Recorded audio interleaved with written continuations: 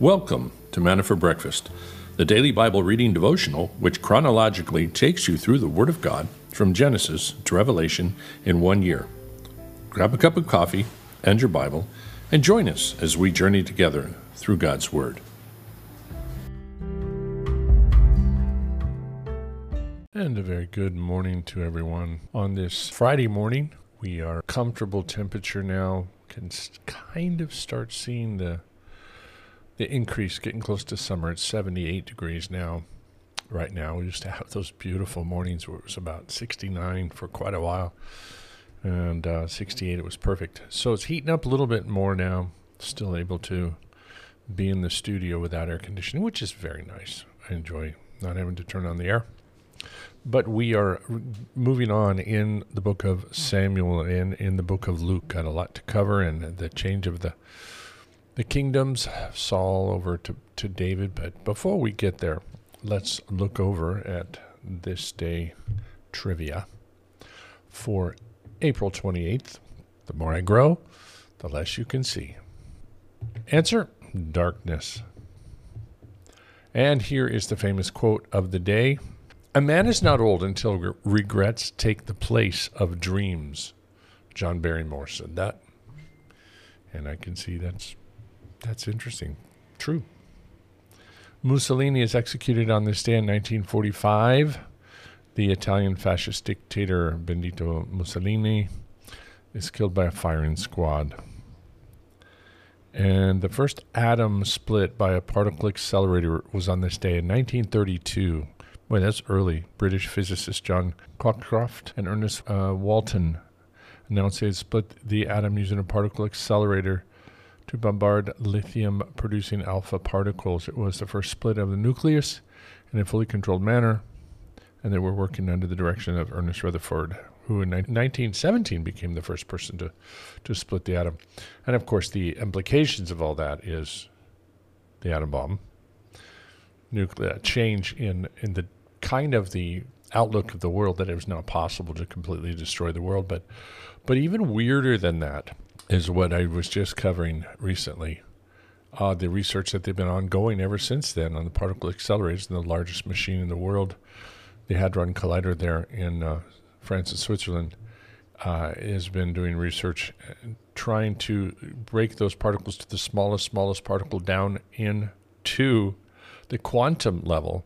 So in the quantum level, none of the physics apply. Everything goes wacky, and they're able to then, they believe, see into other dimensions or open up portals into other dimensions. By their own admission, this is what they said they're trying to do. So this has prophetic implications, believe it or not. It's kind of when science crosses over into the prophetic and into end times stuff. So it's very applicable. This is happening in this last great time period. You might even call it dispensation or something. First automobile race, April 27th, 1887. The first automobile race is won by French engineer Georges Bouton, the only entrant. Well, how could you lose? He was the only entrant in the race. The race was organized by a French cycling magazine in Paris, and it was 1.5 miles long. He drove a steam-powered vehicle created by the automobile country de Bouton. And I was trying to see that somewhere mentioned the speed that he went. Basically, he went about 2 miles an hour. Won the race. Billy the Kid's last murders. I have to mention this because this all happened in our state, Renee and I, New Mexico. The notorious outlaw Billy the Kid commits his last homicide, or homicides, plural, while escaping Mesilla, New Mexico jail. He kills deputies James Bell and Robert Ollinger. He was killed by Sheriff Pat Garrett several months later. And Mutiny on the Bounty, April 28, 1789. Fletcher Christian leads a mutiny against his commanding officer William Bligh, a.k.a. Captain Bligh, on the HMS Bounty, placing Bligh and some of his crew adrift on an open boat. Bligh survived a 47-day, 3,600-mile voyage to safety. Christian and his mutineers landed in Pitcairn Island, where they lived out their lives among the native inhabitants. Isn't that interesting? They pulled it off. I'm just amazed that Bligh could survive in a small boat 47 days and go 3,600 miles. It must have had a good sail and a good wind. Amazing or something. Well, let's look over to the dad jokes for this morning and see what we have here. Let's find out. Why do skeletons never go trick-or-treating? Because they have nobody to go with. We don't do trick-or-treat stuff. Can February march? No. But April may. April, May. That was bad. Let's do one more. What's orange and sounds like a parrot? A carrot. Yeah. That was obvious, right? So now we are ready to move on to the reading. So 1 Samuel 15 and 16, we are looking into Saul's disobedience. Saul is really a picture of a person that the seed is planted in rocky soil. I mean, he had a great start with Samuel and the Holy Spirit coming upon him and prophesying and all that stuff. And then boom, it just gets choked out. Power, pride, the riches of the world, you name it. Father, thank you for this time. And we ask that you would guide us now as we look deep into your word and that you would show us these truths that you want us to see. In Jesus' name, amen.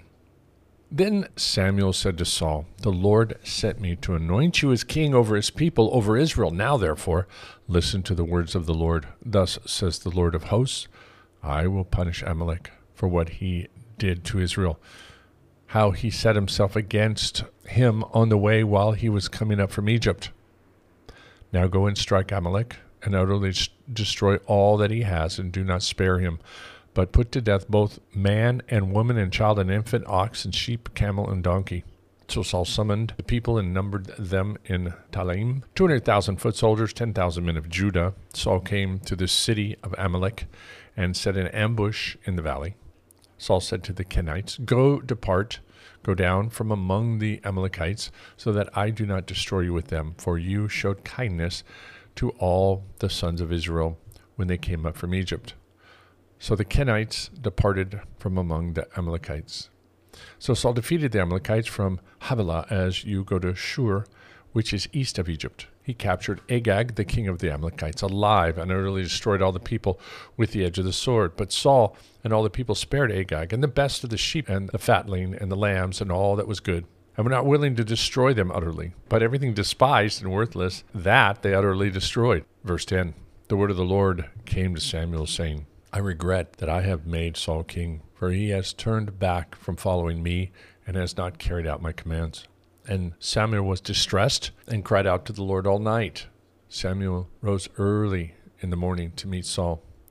And it was told Samuel, saying, Saul came to Carmel, and behold, he set up a monument for himself, and turned and proceeded on down to Gilgal.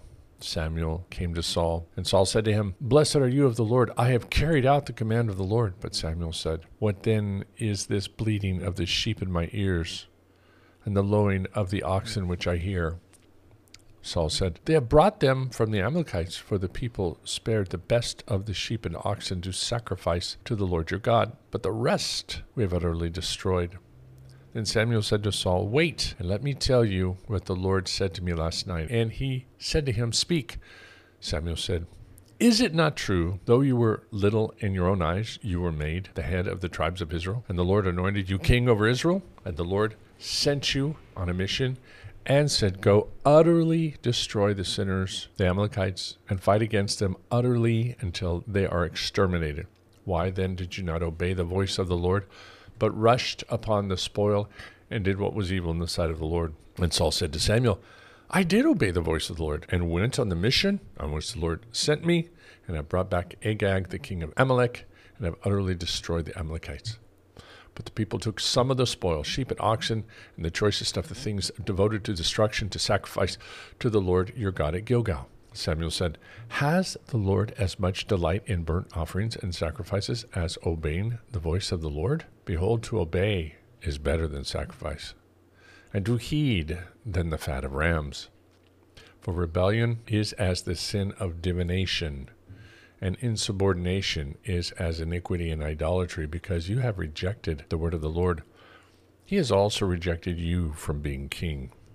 Then Saul said to Samuel, "I have sinned. I have indeed transgressed the command of the Lord and your words. Therefore, because I feared the people and listened to their voice, now therefore please pardon my sin and return with me that I may worship the Lord." And Samuel said to Saul, "I will not return with you, for you have rejected the word of the Lord, and the Lord has rejected you from being king over Israel." As Samuel turned to go, Saul seized the edge of his robe, and it tore. And Samuel said to him, "The Lord has torn the kingdom of Israel from you today, and has given it to your neighbor, who is better than you. Also, the glory of Israel will not lie or change his mind, for he is not a man that he should change his mind." Then he said, "I have sinned, but please honor me now before the elders of my people and before Israel, and go back with me that I may worship the Lord your God." So Samuel went back following Saul, and Saul worshipped the Lord. And Samuel said, "Bring me Agag, the king of the Amalekites." And Agag came to him cheerfully. And Agag said, "Surely the bitterness of death is past."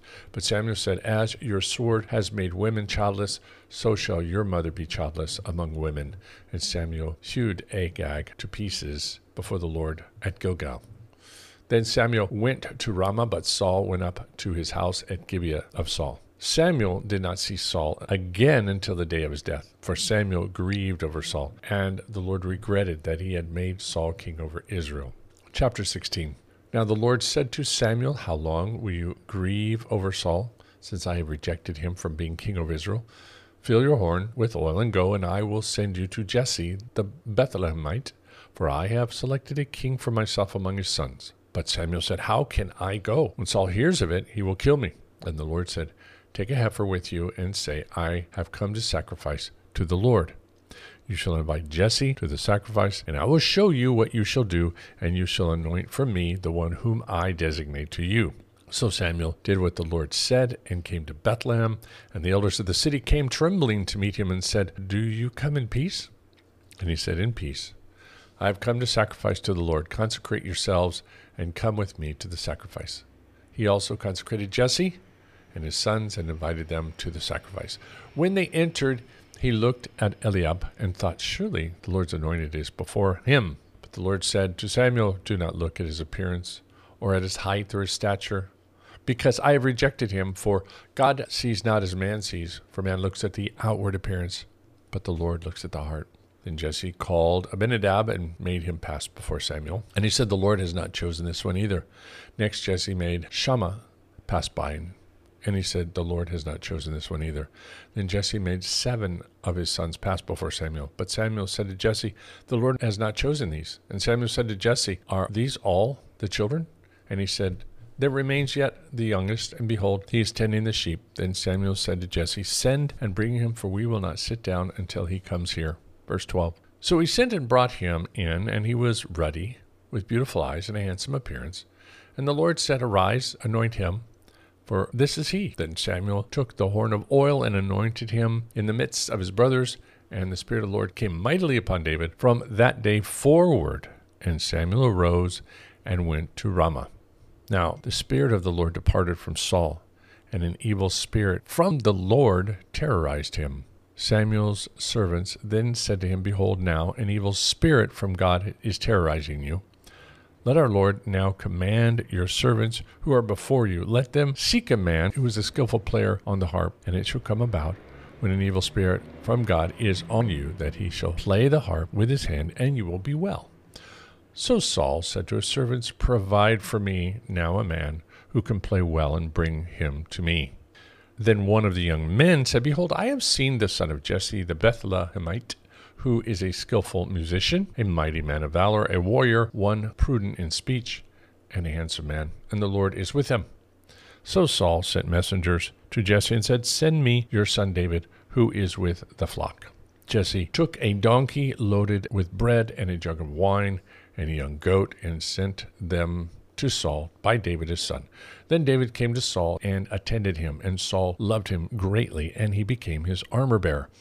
Saul said to Jesse, saying, "Let David now stand before me, for he has found favor in my sight." So it came about, whenever the evil spirit from God came to Saul, David would take the harp and play it with his hand, and Saul would be refreshed and be well, and the evil spirit would depart from him. How interesting. We see the transition of the kingdoms and also the Spirit of God leaving Saul, coming upon David. And we don't know all the details. There's all kinds of interesting debates about the evil spirit from the Lord. Can there be an evil spirit from the Lord, or does God permit the evil spirits of the Lord to torment him? As God is pure light and there is no darkness in him. It's a good debate, and there's some interesting word studies there we don't have time to go into, but the truth of the matter is there was the evil spirit tormenting him. Now, what I find fascinating is that his spirit could be calmed with, in my opinion, his worship music. A skillful player, that he could play music. Well, David now is coming before him anointed with the Spirit of God. And he was a young man out in the fields looking up at the stars and honing his musical expertise, watching the sheep and singing to the Lord. We see David the psalmist, who writes these incredible words. And I think that he had some kind of walk with the Lord before Samuel came. That's why God says, I'm looking for a man after my own heart. And he sees David out in the field with the sheep, and he has this heart of worship. You can debate that, but I mean, it doesn't say specifically. But he found someone with the right heart, and David had this heart. So playing the music the way he did, it's my guess Saul could sense the goodness of God in his music. And whenever we come into that worship of the Lord, and it's pure and it's beautiful, it lifts us up, and it can lift us up out of despair and depression. And it kind of can remind us many times when we've all strayed away from the Lord, it can remind us, oh yeah, that's what it was like when I was truly in God's presence. I remember the feeling of that being clean and being at peace and not in all this anxiousness or depression, whatever it is. And so Saul would go into these rages. He would be calmed because it would bring back that memory. Now, the thing is, it was supernatural God taking the spirit from him. It's not like we have today, but that spirit hypothetically could have come back had he obeyed. And this was the whole thing with Saul, and this was the lesson we always get from Saul. To obey is better than sacrifice. What happened on the first time when he couldn't wait for Saul, the enemy's coming, oh, I got to sacrifice. Disobeyed because he sacrificed. Now he's half-hearted in obedience. He obeys most of what God says, but then he says, no, I spared the king. And, you know, in those days, it was always a big deal to bring back the king that you've conquered, to show all the people, hey, look at me. I got this guy. I conquered over this guy. And, of course, he builds a monument to himself. So you see the pride starting. Why did he need to bring back the king? I mean, he said he brought the animals back for sacrifice. Okay. But that was this, again, trying to be religious, to be approved unto God by his own methods, not by God's method. He needed to bring back the kings, so he looks really good in front of everybody. And in fact, again, rather than being the heart of David and falling down and crying and weeping all night before the Lord because of his sin, he's like, oh, I've sinned greatly. Would you come with me so everybody sees how good I look with King Agag here? How that they'll all honor me? See the issue of pride, as it was just overwhelming him. And so he was falling into divination, idolatry. This was a form of idolatry. He was essentially kind of creating himself as his own God, in one sense, perhaps. This tragic story of Saul, we all want to always remember, be careful with the sin of pride and not fully obeying God. And this is a big deal in the church today. Oh, I'll obey God. Absolutely, I'm going to go worship the Lord and do everything, but I'm going to live with my boyfriend or girlfriend. And, it's not 100% obedience, but pretty close. Or I'm going to, go out and party on the weekends. I'm going to cheat on my taxes. I'm going to go to church, but I'm going to still surf the internet for all kinds of inappropriate, immoral, sexual stuff on there. And God is saying, you're Saul bringing back Agag. You're coming back and saying, hey, look at me. I've obeyed God. I'm going to the Bible studies. I go to church. I might be on the worship team.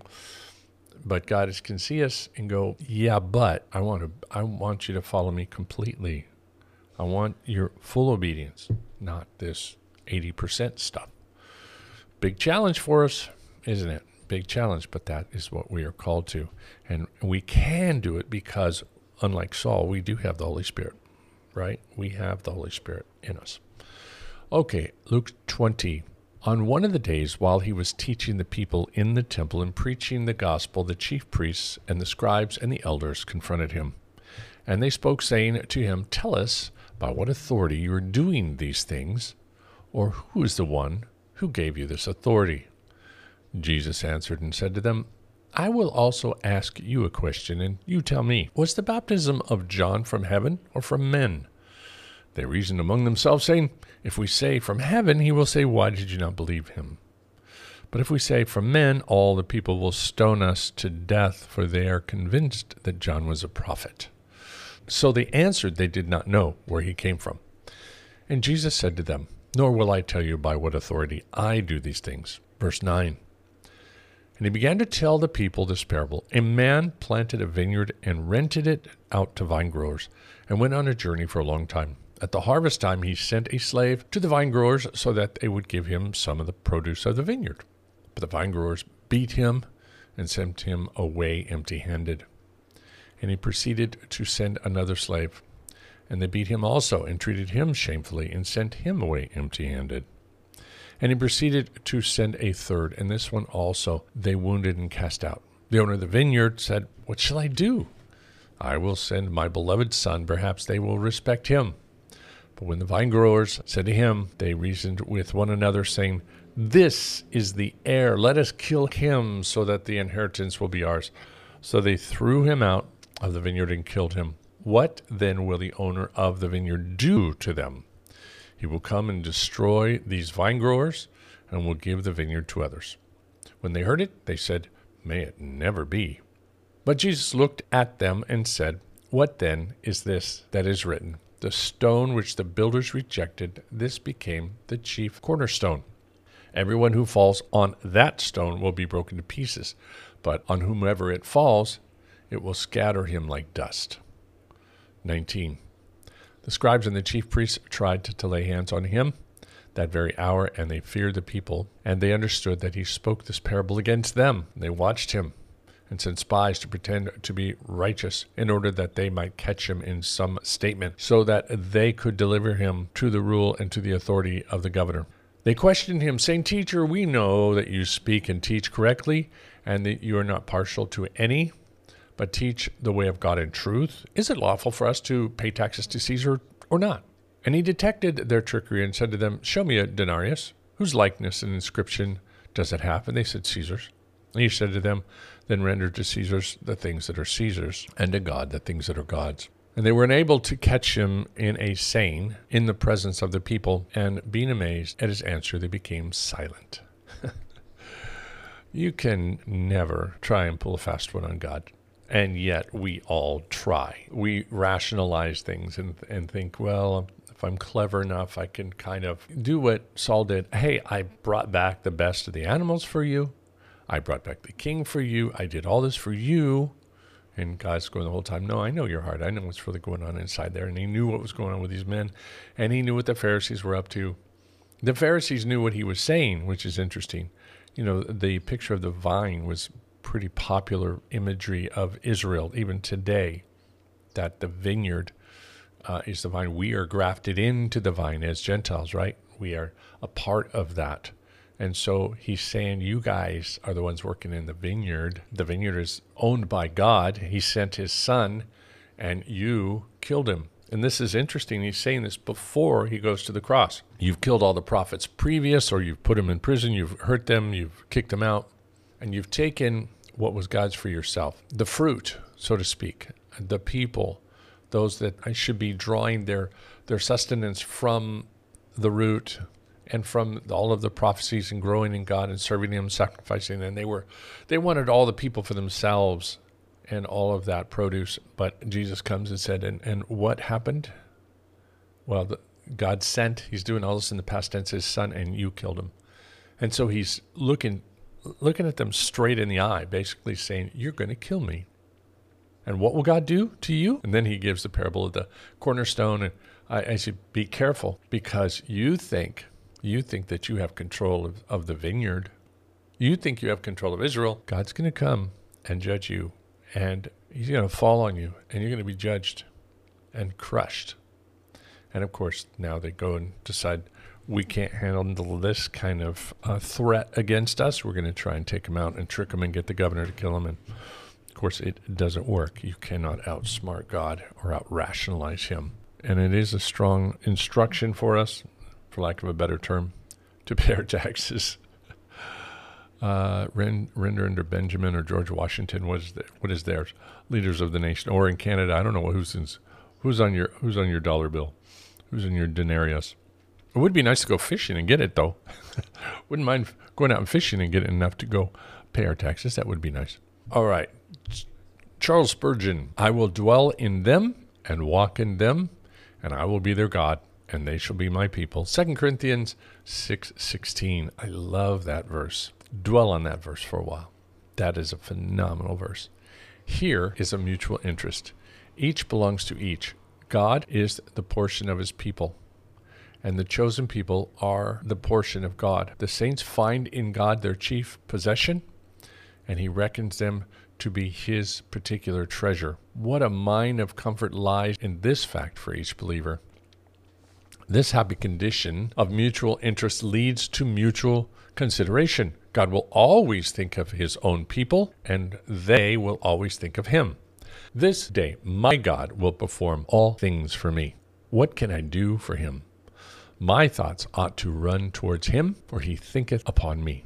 Let me make sure it is so, and not be content with merely admitting that so it ought to be.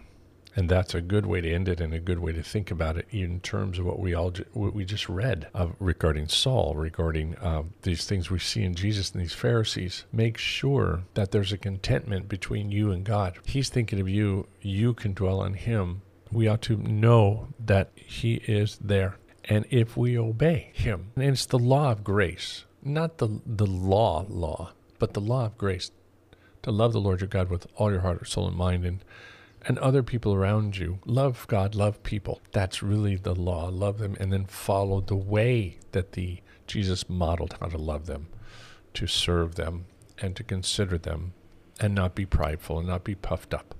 That kind of obedience is better than ritualistic sacrifice. And this is why it's dangerous to be so focused in liturgy. Well, if I go to church and I light the candles, I say the specific prayers I was taught, and I go through the motions, and maybe you go to church every day, and you do the sign of the cross, and you wear all the religious symbolism, be very, very careful, because that's a form of ritualistic sacrifice to God. And some of that, in the right way, in the right heart, can help, but overall, it's generally going to be something that's tricking you, and you find yourself coming before God like Saul before Samuel. And we need to keep it simple and keep it from the heart. All right, let's worship in prayer and ask his blessing upon this day. Father God, thank you for your love for each person, and thank you that the truth of what we see here in Corinthians, that you have allowed us to come into your presence, that you are in us, we are in you, and that you think upon us, that you love us, that you choose to bless us beyond measure, even though we know we don't deserve it, and we want to, and we desire to serve you in humility, and we desire, God, to have the heart of David and not the heart of Saul. So search our hearts, help us to be real, help us to be honest as we come before you, and continually, God, show us your glory and help us to grow in all things that are of you. We thank you for the blessings we have, and for most of us, the security we have. Most of us, even though it's becoming more of an issue, we praise you because we're not living in the midst of a war zone, and we're not being persecuted daily because we simply want to come together and worship you. But we do pray for those that are in those countries, and we thank you for their hearts and their steadfastness and their commitment to you. Those that are in China, those that are in North Korea, now those that are in Sudan. And God, we pray that you would do something there to help protect everyone that desires to live a peaceful life, but a special blessing on the Christians that are coming under persecution there, God. Help them in this really violent time. And somehow, God, use the government authorities to see a prudent and peaceful path out of this situation. And we pray that these globalistic agendas will not be used to take over and bring forth globalistic power structure. God, we pray for the people. We pray for the churches and the Christians that have very hard decisions to make. Do they stay? Do they run? Do they go? Do they fight? All of these things, God, help them in this very dire time, and especially that none of the chemical, biological weapons are unleashed, that these rebels seem to have taken over this lab. So we don't know what's going on. But just please keep peace there, as well as Taiwan. And God, we feel that there's major stuff ready to rip this world apart. And so we ask you, God, to prepare us in our hearts, but also to hold it back. We desire for that great last harvest of souls. And may you continue to use all those working in that. For also think of Tony and Bernice, where they're working right now. Bless them, God, and all that they're doing over there. We pray that everything's going well. And other people ministering, Esty in Italy, and her work there. Bless her church and their radio outreach, God, abundantly. Pray for the pastors' conference coming up next month, East Coast, that you would be strengthening these churches that have so many missionaries that will be going all over, that are going all over the world, and just continue to build up your church, God. We thank you, and thank you for what you're doing here through the radio ministry, through Manna for Breakfast, and in the church at the mission. God, bless it today. We pray for those that were ministered to last night on the Malacon through the evangelism team. And God, just continue to refine us, continue to use us. Thank you for the blessing that we have. And heal those that are sick. Continue to touch Dean and Kim's daughters as they just wait upon you for their healing. And all those that have to be in bed, that have to take medication, or tests, that have to be so patient as they're waiting upon your healing. May you encourage their hearts and let them feel your love and know you're there and know we're here. So thank you, Father, in Jesus' name.